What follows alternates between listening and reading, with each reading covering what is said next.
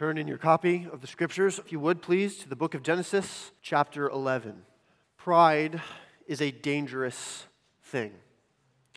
It makes us blind to folly and delusional about our abilities. If you have never heard of the name of Morgan Robertson, don't worry, most people have never heard of him. In fact, he was a bit of a starving author type in the late 1800s. As an author, Robertson was relatively unknown and unsuccessful in his own time. But in 1898, this struggling and unaccomplished author wrote a fascinating novel. The novel was about a futuristic Atlantic Ocean liner that was far larger and grander than any that had previously been built. Robertson filled this fictional ship with the rich and famous, who in the book were delighted to sail on a vessel which they proclaimed to be man's greatest work and unsinkable. But in Robertson's story, on the maiden voyage of this ship, on a cold April night, the ship struck an iceberg and quickly sank into the frigid ocean waters.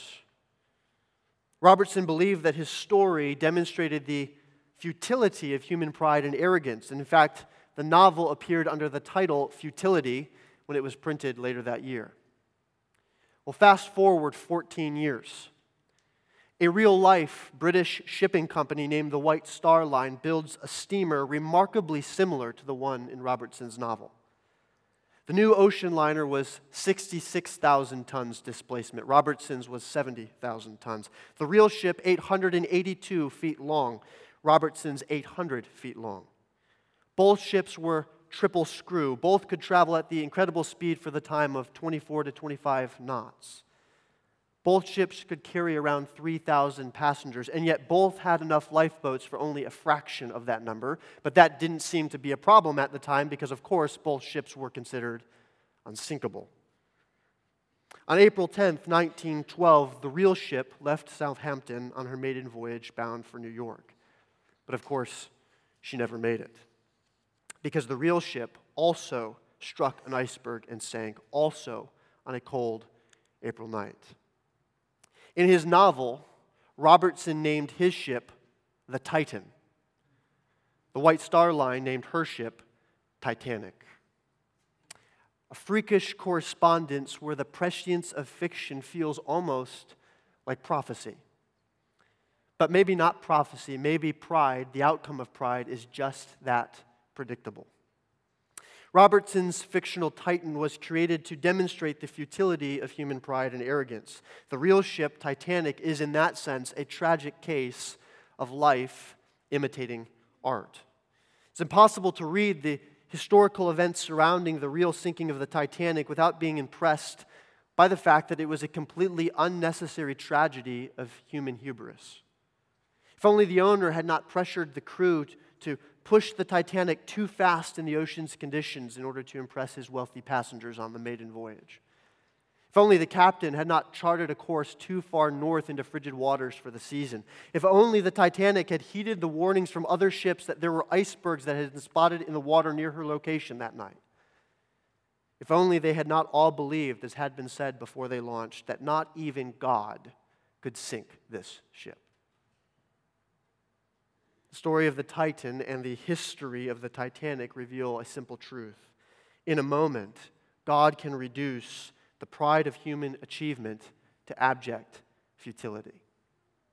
This morning in our text, we come to an edifice of human pride and presumption, which God also reduces to confusion and futility. And so it is fitting that this is our final text in the section of our series in Genesis that depicts the ongoing theme of judgment that we have been considering over the last months together.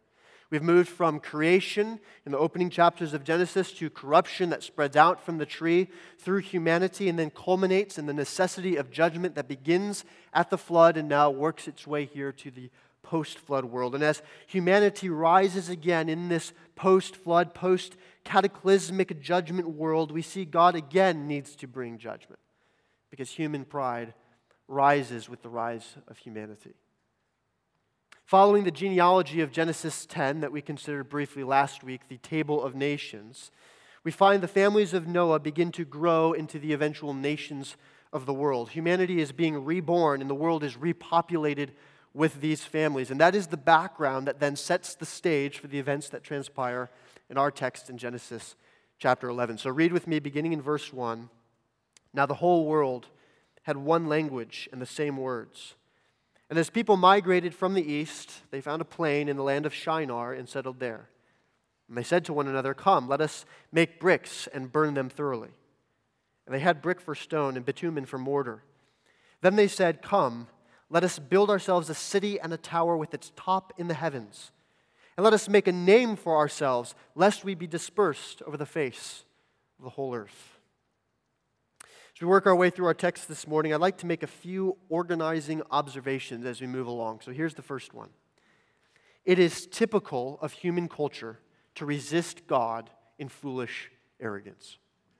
I want to unpack that thought with you from our text, these opening verses, in just a moment. But before we do that, let's make a few contextual observations here first. We saw last week in Genesis chapter 9 that Ham, the son of Noah, is cursed as a result of dishonoring his father Noah.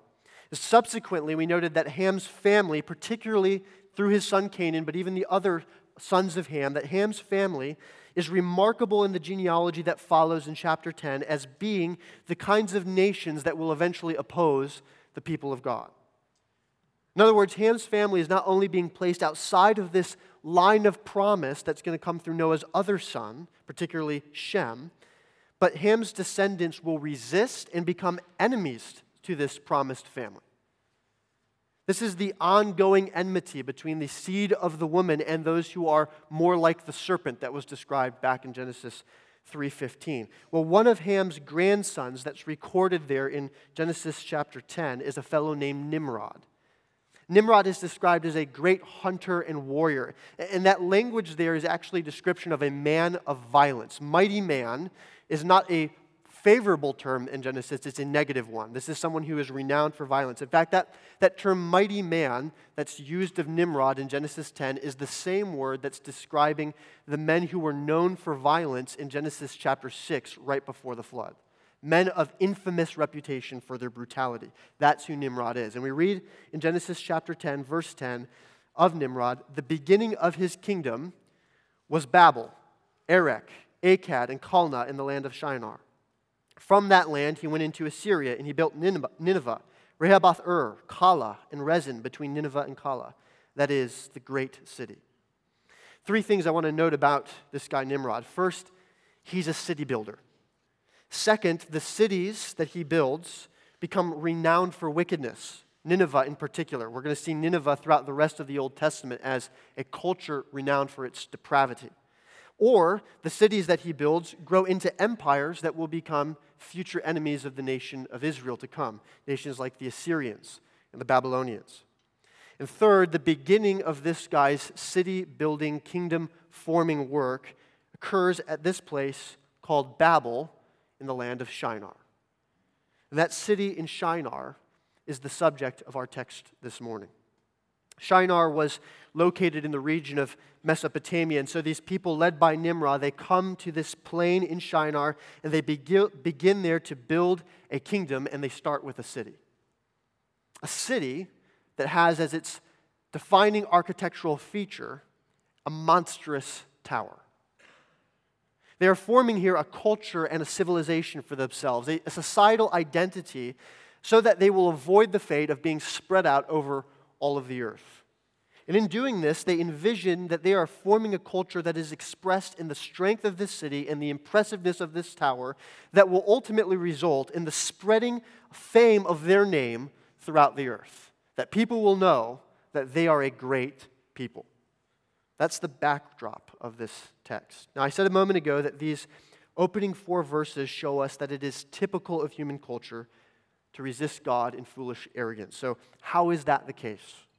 I think that there are 3 ways that shows up in the opening 4 verses. So number 1, notice that human culture defies God. Now the reason that I keep speaking here of culture is that's precisely what we're dealing with here.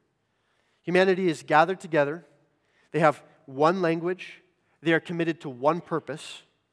They are forming together a civilization. They are building a city. They are fashioning society. These are all culture-building activities that they are committing to. And insofar as this is the first time that the Bible really gives us an insight into this kind of activity, it reveals something to us about what is at the very core of every culture that is dominated by sinful people. It is a culture that is being built on the defiance of God. Now, how is that? You may be wondering. How are they defying God? What commands of God are they transgressing here by building this city and this tower? And it's a fair question. We need to look, in order to answer that question, at the rationale that they provide for this massive construction project that they're undertaking. And the rationale is right there at the end of verse 4. Notice, they say that they are building this city and tower lest we be dispersed over the face of the whole earth. Now, what's the problem with that reason? The problem with that reason is that that is the exact opposite of God's command for mankind. The command that God gave to Adam and Eve back in the garden was not, be fruitful and multiply, and then huddle up together in one place to ensure that you don't get spread out and lost over the face of this creation that I've made. Enjoy this garden, go nowhere else. That wasn't God's command. Instead, his command to them was be fruitful and multiply and fill the earth, subdue it. Now, perhaps we might be tempted to think maybe these people have just lost track of that commandment. I mean, between now and then, there's been thousands of years of history. There's been a global flood that wiped out most of humanity. Maybe they don't even realize that that's the divine command. But that explanation is not going to work either, because remember, when Noah and his family come out of the ark, God reaffirms that command in Genesis 9, verse 1. And God blessed Noah and his sons and said to them, be fruitful and multiply and fill the earth. Nimrod is the grandson of Noah. Noah lives 350 years after the flood. In other words, Nimrod and Noah are contemporaries. Nimrod knows the command of God. What we have here is not an issue of ignorance. We have a position of defiance. And the basis of God's command to humanity back in Genesis chapter 1 and again reiterated in Genesis chapter 9 is his desire to have his image bearers take the fame of his glory and declare it and embody it to the ends of the earth. So this refusal by these people to not spread out is not an insignificant matter. It's not just a different real estate choice. It cuts at the very heart of God's plan for humanity and their purpose as God's image bearers. I think it's also part of an interesting developing theme in the book of Genesis. The cities that man builds stand opposed to the purposes of God. Because Nimrod is not the first city builder in the book of Genesis. Cain is. And in that case, Cain also, in his city building activity, is defying God. If you remember back to Genesis chapter 4, God condemned Cain to be a nomad, wandering away from society for the rest of his life. He says to Cain, you will be a wanderer on the face of the earth. But rather than wander as he had been sentenced to do for murdering his brother, we find in Genesis 4 that Cain goes off a little way and then he settles down in the land of Nod, east of Eden, and there he builds a city. I'm not going to wander, I'm going to settle down, and I'm going to build a city. And then he names it after his son. He wants his name to be great, to be remembered. He doesn't want to just pass out of history. He refused to do what God told him to do. He established a city, he built a culture, an act of defiance. And from Cain, you'll remember, come this people who are themselves renowned for their violence. Men like Lamech, who boast of the fact that I've killed people for just slighting me. And that's the very character of this man Nimrod, who we find is building a city again. You see, human history after the flood is repeating itself all over again. In similar fashion, we'll find later in the book of Genesis that we'll encounter the evil cities of the plain. This is where Sodom and Gomorrah are going to be located. So here's the main thought. In Genesis, cities stand opposed to God. They are epicenters of wickedness and depravity in the book of Genesis. They picture for us that the city of man stands opposed to the kingdom of God. Now, I said that there are three ways that our text shows us that it is typical of human cultures to resist God in their foolish arrogance. The first is that human culture defies God's commands. The second is that human cultures rebel against God's created order. Remember that the purity of humanity is originally undone the moment that Eve reaches out to grab hold of Satan's lie that you can be like God. That's what she wants. And it's already an old lie by the time that Satan offers it to Eve, because it's the very lie that Satan himself believed that caused him to fall from his lofty position. And that lie is an inversion of the entire created order. It's the lie at the heart of the proud heart of idolatry. The belief that we as creatures deserve the worship that belongs to the Creator who is blessed forever. The inversion of the created order. Creature wanting what belongs to the Creator. Just like Eve tried to upend the created order by taking what did not and could never belong to her, equality with God, these people in the plain of Shinar are reaching out to take hold of the exact same lie. Because they say to one another in verse 4, "Come, let us build ourselves a city and a tower with its top," where? In the heavens.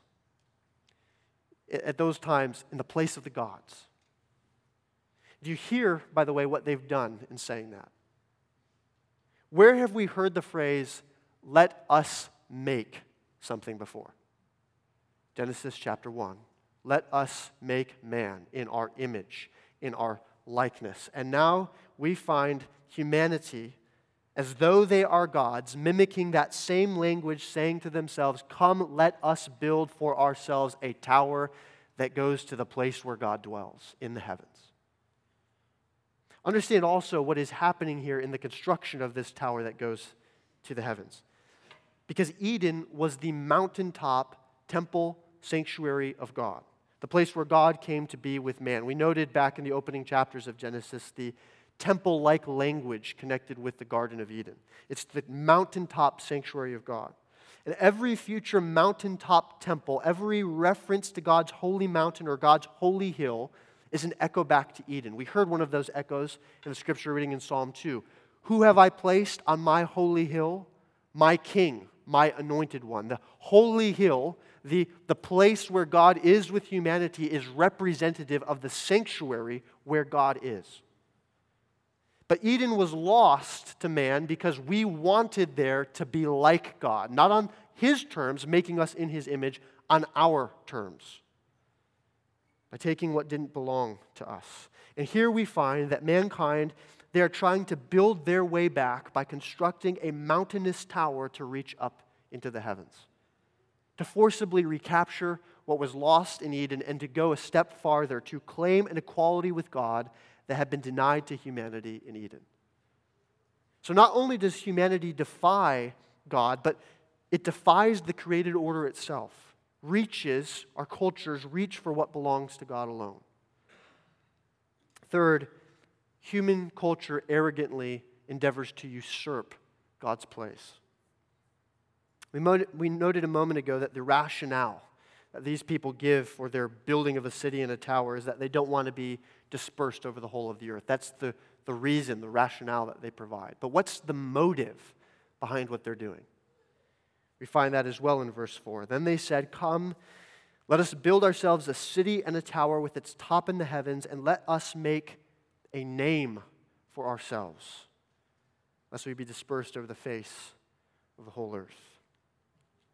They want to make their name great. The purpose that's been given to humanity is to be image bearers, likeness bearers, who are going to take the fame of God's name and to fill it to the ends of the earth, to proclaim it, to spread it to the uttermost reaches of the cosmos that God has made. But these people, they want to gather together in one place and to erect a monument to themselves in order that their name will be great on the earth. So this whole city and this tower is a physical expression of the monstrous pride that resides in a human heart and that therefore animates all human cultures. These people are setting themselves in direct opposition to God by asserting that they have the right to make it their life's aim, their life's purpose, to live to make their own name great on the earth. So this isn't some little indiscretion. This is open rebellion against the very purpose of God for humanity as His image bearers. Understand what they are doing here in building this city and this tower. They are undoing their own humanity. That is what is transpiring here. Pride is at the heart of every human's sin nature, and therefore it is not surprising to discover pride is at the heart of this human city. So it's typical of human cultures to resist God in foolish arrogance. Why? Because human culture defies God's commands, human culture rebels against God's created order, and human culture arrogantly endeavors to usurp God's place. So 2 quick comments of application before we move deeper into our text this morning. Number 1, we should not be surprised when our culture endeavors to reject God. Many people have clung on to this notion that the United States is somehow a Christian nation. It's comforting at times to think that, or to want to believe that, and to think that it's our responsibility as Christians to reclaim the United States as the nation for God in the world. Christian nationalism, we might refer to that thought. But that's never been an accurate thought. When we think back, in fact, to the nation's founding, it would be far more accurate to say that our nation was founded not on Christian belief, but on a shared Judeo-Christian moral framework. Those are 2 different things.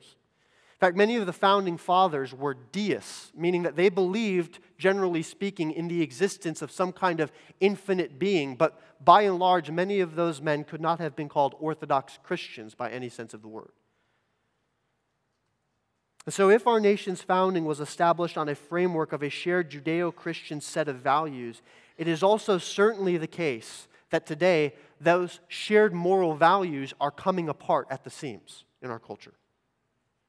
We are in a culture that has embraced and that celebrates nearly every form of immorality that is conceivable in the depravity of the human heart. Not just tolerates it, not just affirms it, celebrates it. And as secularism and moral pluralism flower in our society, we find that our culture continues on a trajectory that is a well-worn path in human history. A path that many societies, almost every culture, has trodden in the history of humanity. One of decadent folly that leads to arrogance and ultimately to the defiance of the creature in the face of the Creator. What's my point in all of this? My point is to say we do not need, as believers living in the place and the time in which we are living, we do not need to be wringing our hands and imagining that this cultural moment in which we are living is the first time that a society has traced down this path in the history of humanity. It has happened time and time and time again. Our responsibility is faithfulness in the time and place that God has called us. Our culture today is a reflection of the rebellion and pride of every human culture that sets itself in opposition to God. Now, it may be true that the technological advancements of our age make the evil of our time uniquely potent. There are some unique things about what technology is accomplishing. So there are some unique elements, but the main emphasis of human depravity and defiance of God has been the same. There is nothing new under the sun. Second thought of application. Whose name are we trying to make great? Human culture is a reflection of the human heart. The city and the tower were means to an end, the end of making the names of people great on the earth. And that desire to live for the glory of our own name is hardwired into our fallen natures. I've said it before. Pride is the default, out-of-the-box factory setting of the fallen heart of mankind. And that's such a tragedy because we were created for so much more than self-worship. We were created to make much of God. And we have fallen because we have tried and we continue to try to make much of ourselves instead. So whose name are you living to make great to those around you? When you use the gifts and the talents that God has given to you, when you use those gifts, whether it be at home or at work or at school or at sports or at church, wherever it may be, whatever your gifts may be, when you use those gifts and talents, who are you hoping that those around you will praise and admire? Let me make this personal. When I step behind this pulpit, is my heart beating with a passionate desire that despite the inadequacy of my preaching, that you would see something of the beauty of God and the glory of the gospel reflected in God's word? Or is my desire to preach a clever or an eloquent sermon that you will admire me for? Pride is such a deceitful, ugly thing. I've mentioned it a few times in the last couple of weeks, but I'm going to remind you of it again. Our mission statement as a church: we are called to glorify God. That's what we were made for, created for as image bearers. That is what we are redeemed for in Christ, to glorify God. And we need to be so often reminded of that fact because we are so often tempted to steal that glory for ourselves. So in all the things that you do, in all of the times that you have, in all of the places where God puts you, whose name are you living to make great on the earth? We are called to glorify God. Major observation from our text, number 2, the greatest human achievements are laughable in comparison with God's power. We've seen the reasons and the motives and the brick making and the city building and the tower constructing. We've seen man's plans and his desires and his actions. But what is God's response to what is happening in the plain of Shinar? We find his response beginning in verse 5. And the Lord came down to see the city and the tower which the children of man had built. And the Lord said, "Behold, they are one people. They all have one language. And this is only the beginning of what they will do. And nothing that they propose to do will now be impossible for them. Come, let us go down and there confuse their language, so that they may not understand one another's speech." Note with me 2 observations from God's response here. Number 1, however great man's achievements may be, God must still be said to come down in order just to see them. Don't miss the humor that Moses is infusing to the text as he writes it here. The men of this city are building a tower which they imagine will have its top up in the heavens, the place where God dwells. But in order to survey this tower that they are building, God has to be said to come down just to see what these people are doing. Now we know that God is omnipresent, or that He is everywhere present, and that God is not confined by the limitations of space. So we should not conclude from what Moses is writing that God had to physically come down in order to see what was happening on earth. That's not how it works. This is an expression, a metaphor that is humorously conveying the fact that God's greatness is so far beyond the activity of these people that He must condescend to even consider the ridiculousness that they are performing. This tower that supposedly reaches up into the heavens is comical in its dimensions in comparison with God, such that He has to come down in order to see it. And notice also that Moses, he refers to these people who build this tower as the children of man. He's just rubbing it in at this point.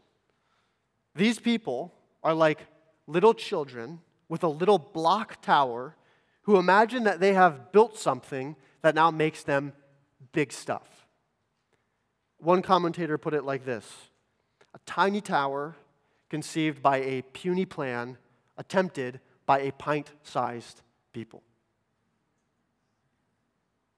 Every great human achievement is like this, by the way. Comical in comparison to the power and grandeur of God. We read it in the scripture reading this morning, Psalm 2. Why do the nations rage? Why do they plot a vain thing? He who sits in heaven, the place where they are building this tower, he who sits in heaven laughs at them. Every great human achievement comical in comparison with the power of the one who sits on the throne. The second observation from God's response is that God can bring all human endeavors to futility and confusion at a moment's notice. Human pride and self-confidence is always misplaced. These people imagine themselves to be safe and secure because they've built a strong city. These people imagine themselves to be great and important because they've built a big tower. But in a moment, God comes and He completely turns the tables on all of their plans. God assesses what humanity is doing. They have one culture, they have one language, they have one purpose, and this is not going to be the beginning of their arrogance or the end of their arrogance. It is just the beginning. They will continue to pursue this path of defiance unless their arrogance is confronted. And so God brings their pride to futility. It's like we read in Isaiah chapter 2. For the Lord of hosts has a day against all that is proud and lofty, against all that is lifted up, and it shall be brought low. Against all the cedars of Lebanon, lofty and lifted up, against all of the oaks of Bashan, against all of the lofty mountains, against all of the uplifted hills, against every high tower, and against every fortified wall, against all of the ships of Tarshish, and against all of the beautiful craft. And the haughtiness of man shall be humbled, and the lofty pride of man shall be brought low, and the Lord alone will be exalted in that day. God brings all of the plans and schemes of these people to absolute nothingness in a moment. He is sovereign over the working of their minds, sovereign over the operation of their tongues, sovereign over the working of their ears. However godlike these people imagine themselves to be, they are creature, He is creator. One moment they are far too clever for their own good in their plans and in their presumption, and the next they are reduced to a bunch of incoherent babblers.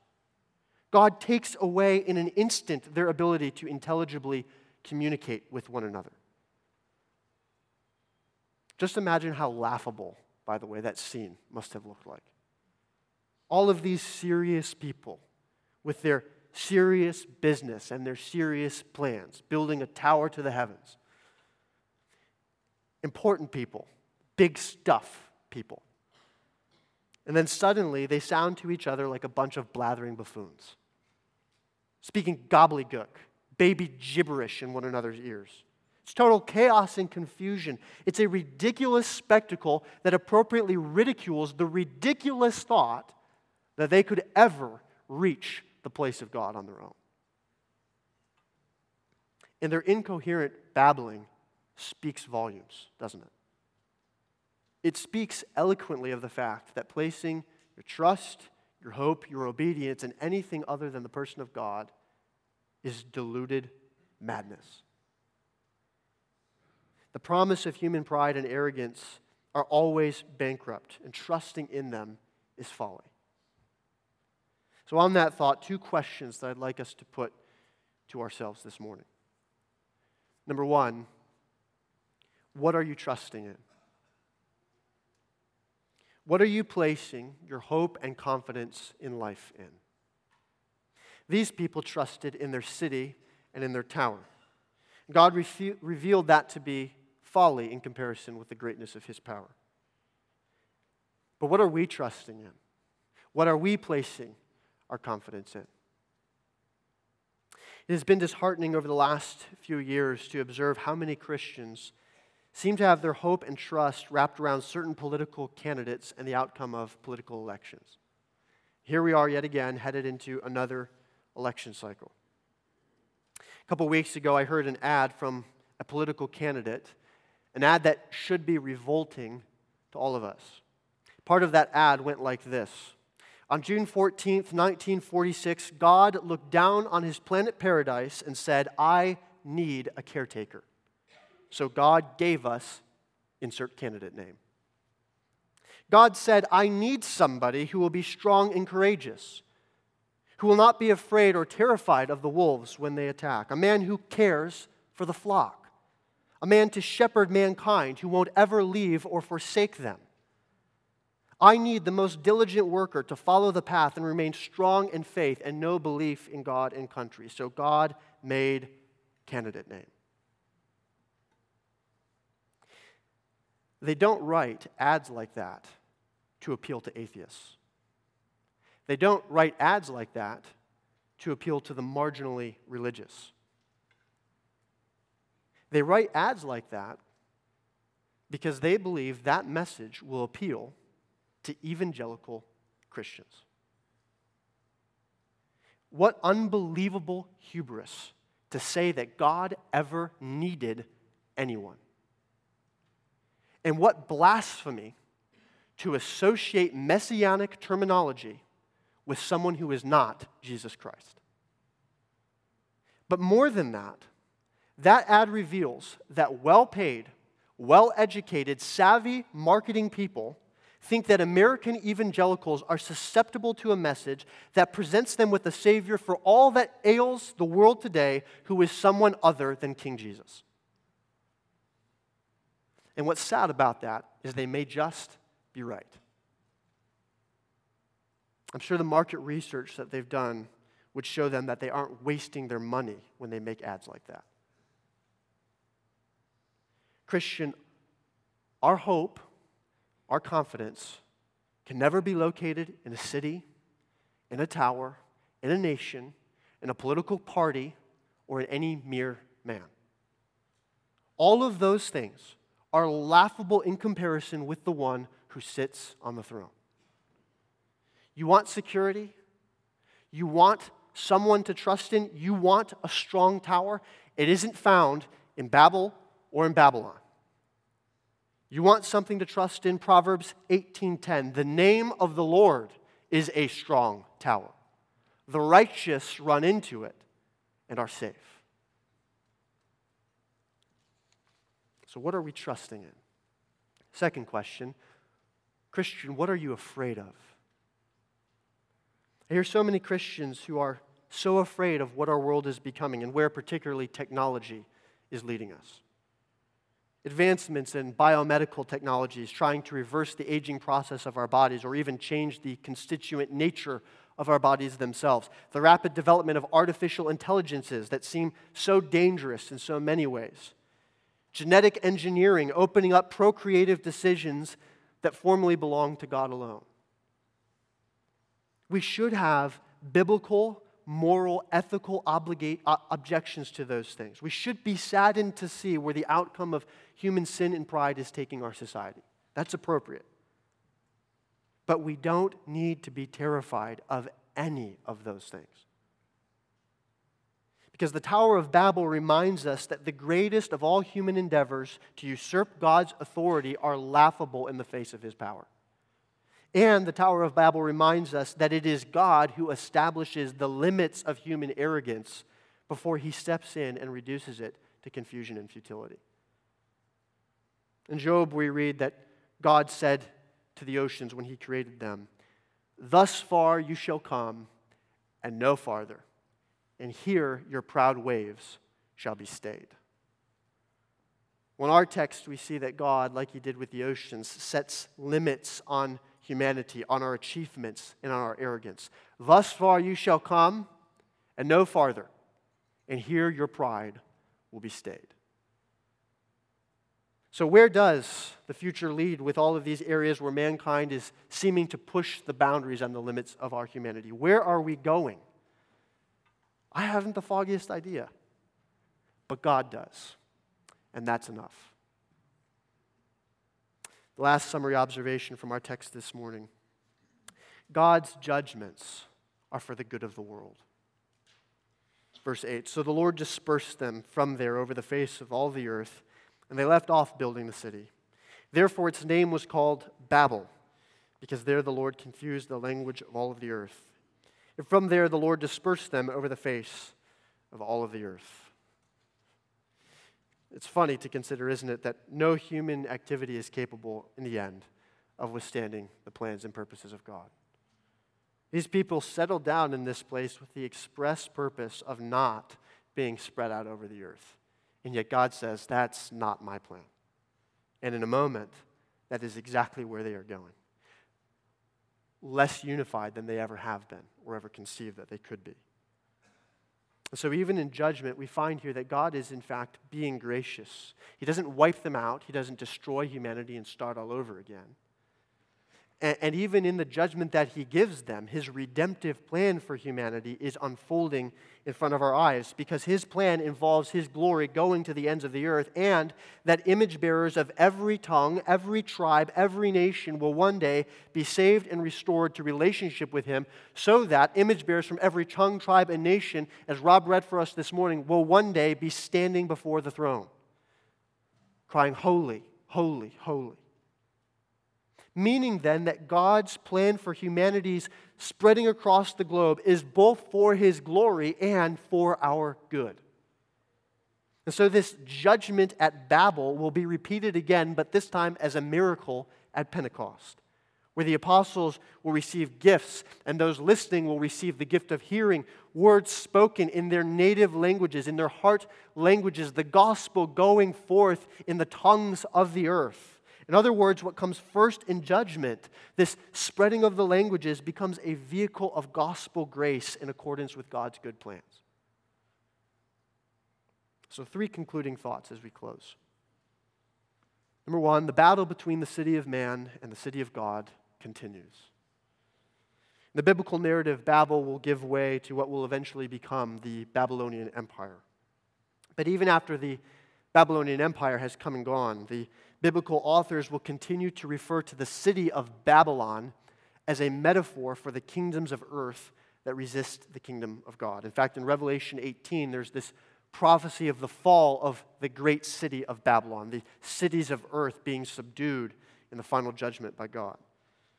So the events that transpire in this little city that we've been examining this morning, they actually set the tone for unredeemed humanity moving forward. Humanity building cultures, building cities, always in proud rebellion against heaven. In fact, we sometimes, I think, are tempted to view these events in the opening verses of chapter 11 as kind of a strange story in the book of Genesis. An odd event of strange language in a tall tower. But in reality, this is a significant event in the meta-narrative of Scripture. It sets the stage for the ongoing war between Babylon and the kingdom of God. So the battle here is just beginning. Second, the work of proclaiming God's glory in every tongue and to every nation remains our mission today. The command that's given to humanity to be fruitful and to multiply and to fill the earth with image bearers is renewed for us by our Lord Jesus Christ in his Great Commission. When he says, "Go therefore and make disciples of all nations, baptizing them in the name of the Father and of the Son and of the Holy Spirit, teaching them to observe all that I have commanded you, and behold, I am with you always to the end of the age." What comes at the end of the age? The fulfillment of that mission. Image bearers from every tongue, tribe, and nation. You see, we are to be a people who care deeply about the global mission because we are invested in the mission of God in the world. That mission is our marching order as the people of God. Which is why one of the 3 vision statements that we have as a church is that this assembly desires to glorify God by proclaiming the gospel of Jesus Christ in our local and in our global communities. Why? Because that's the mission of God in the world, and therefore it must be integral to our mission as a church. Third, and finally, there is ultimately hope for sinners like you and me. Not because we were ever able to climb our way to heaven, but because heaven came down to us. We could not build a tower high enough that God would not still need to come down just to observe it. Every human effort that endeavors to merit God's favor or to ignore his existence or to worship ourselves in his place, it is all tower-building activity of foolish pride.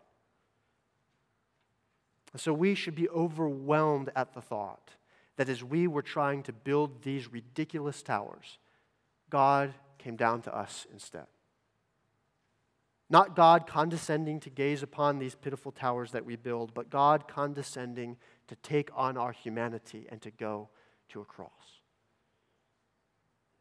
That was the first time that Christ came, but that will not be like his second coming. Because the next time that Christ comes, it will not be as a suffering servant to die in our place. It will be as a conquering king, to lay low every culture, every city, every kingdom that has rebelled against his rule, to destroy Babylon and with it the pride of man that is raised against the kingdom of God. As we read in our scripture reading this morning from Psalm 2, now therefore, O kings, be wise. Be warned, O rulers of the earth. Serve the Lord with fear and rejoice with trembling. Kiss the Son, lest he be angry and you perish in the way. For his wrath is quickly kindled. Blessed are all who take refuge in him. And Father, now we give you thanks that in Christ you have brought us who are far off near by the blood of your Son. You have reconciled us, redeemed us, justified us, adopted us into the kingdom of your beloved Son. And so, Father, we also thank you that that is not the end of the story, but that Christ is coming again to ransom those who have been redeemed in him, and also to lay low all of human pride and arrogance that is raised against heaven.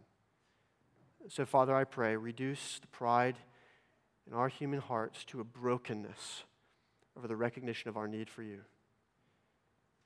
May we trust in nothing other than the high tower that you provide for the righteous. May we run to it, Father, so that we may be safe. In Christ's name, amen.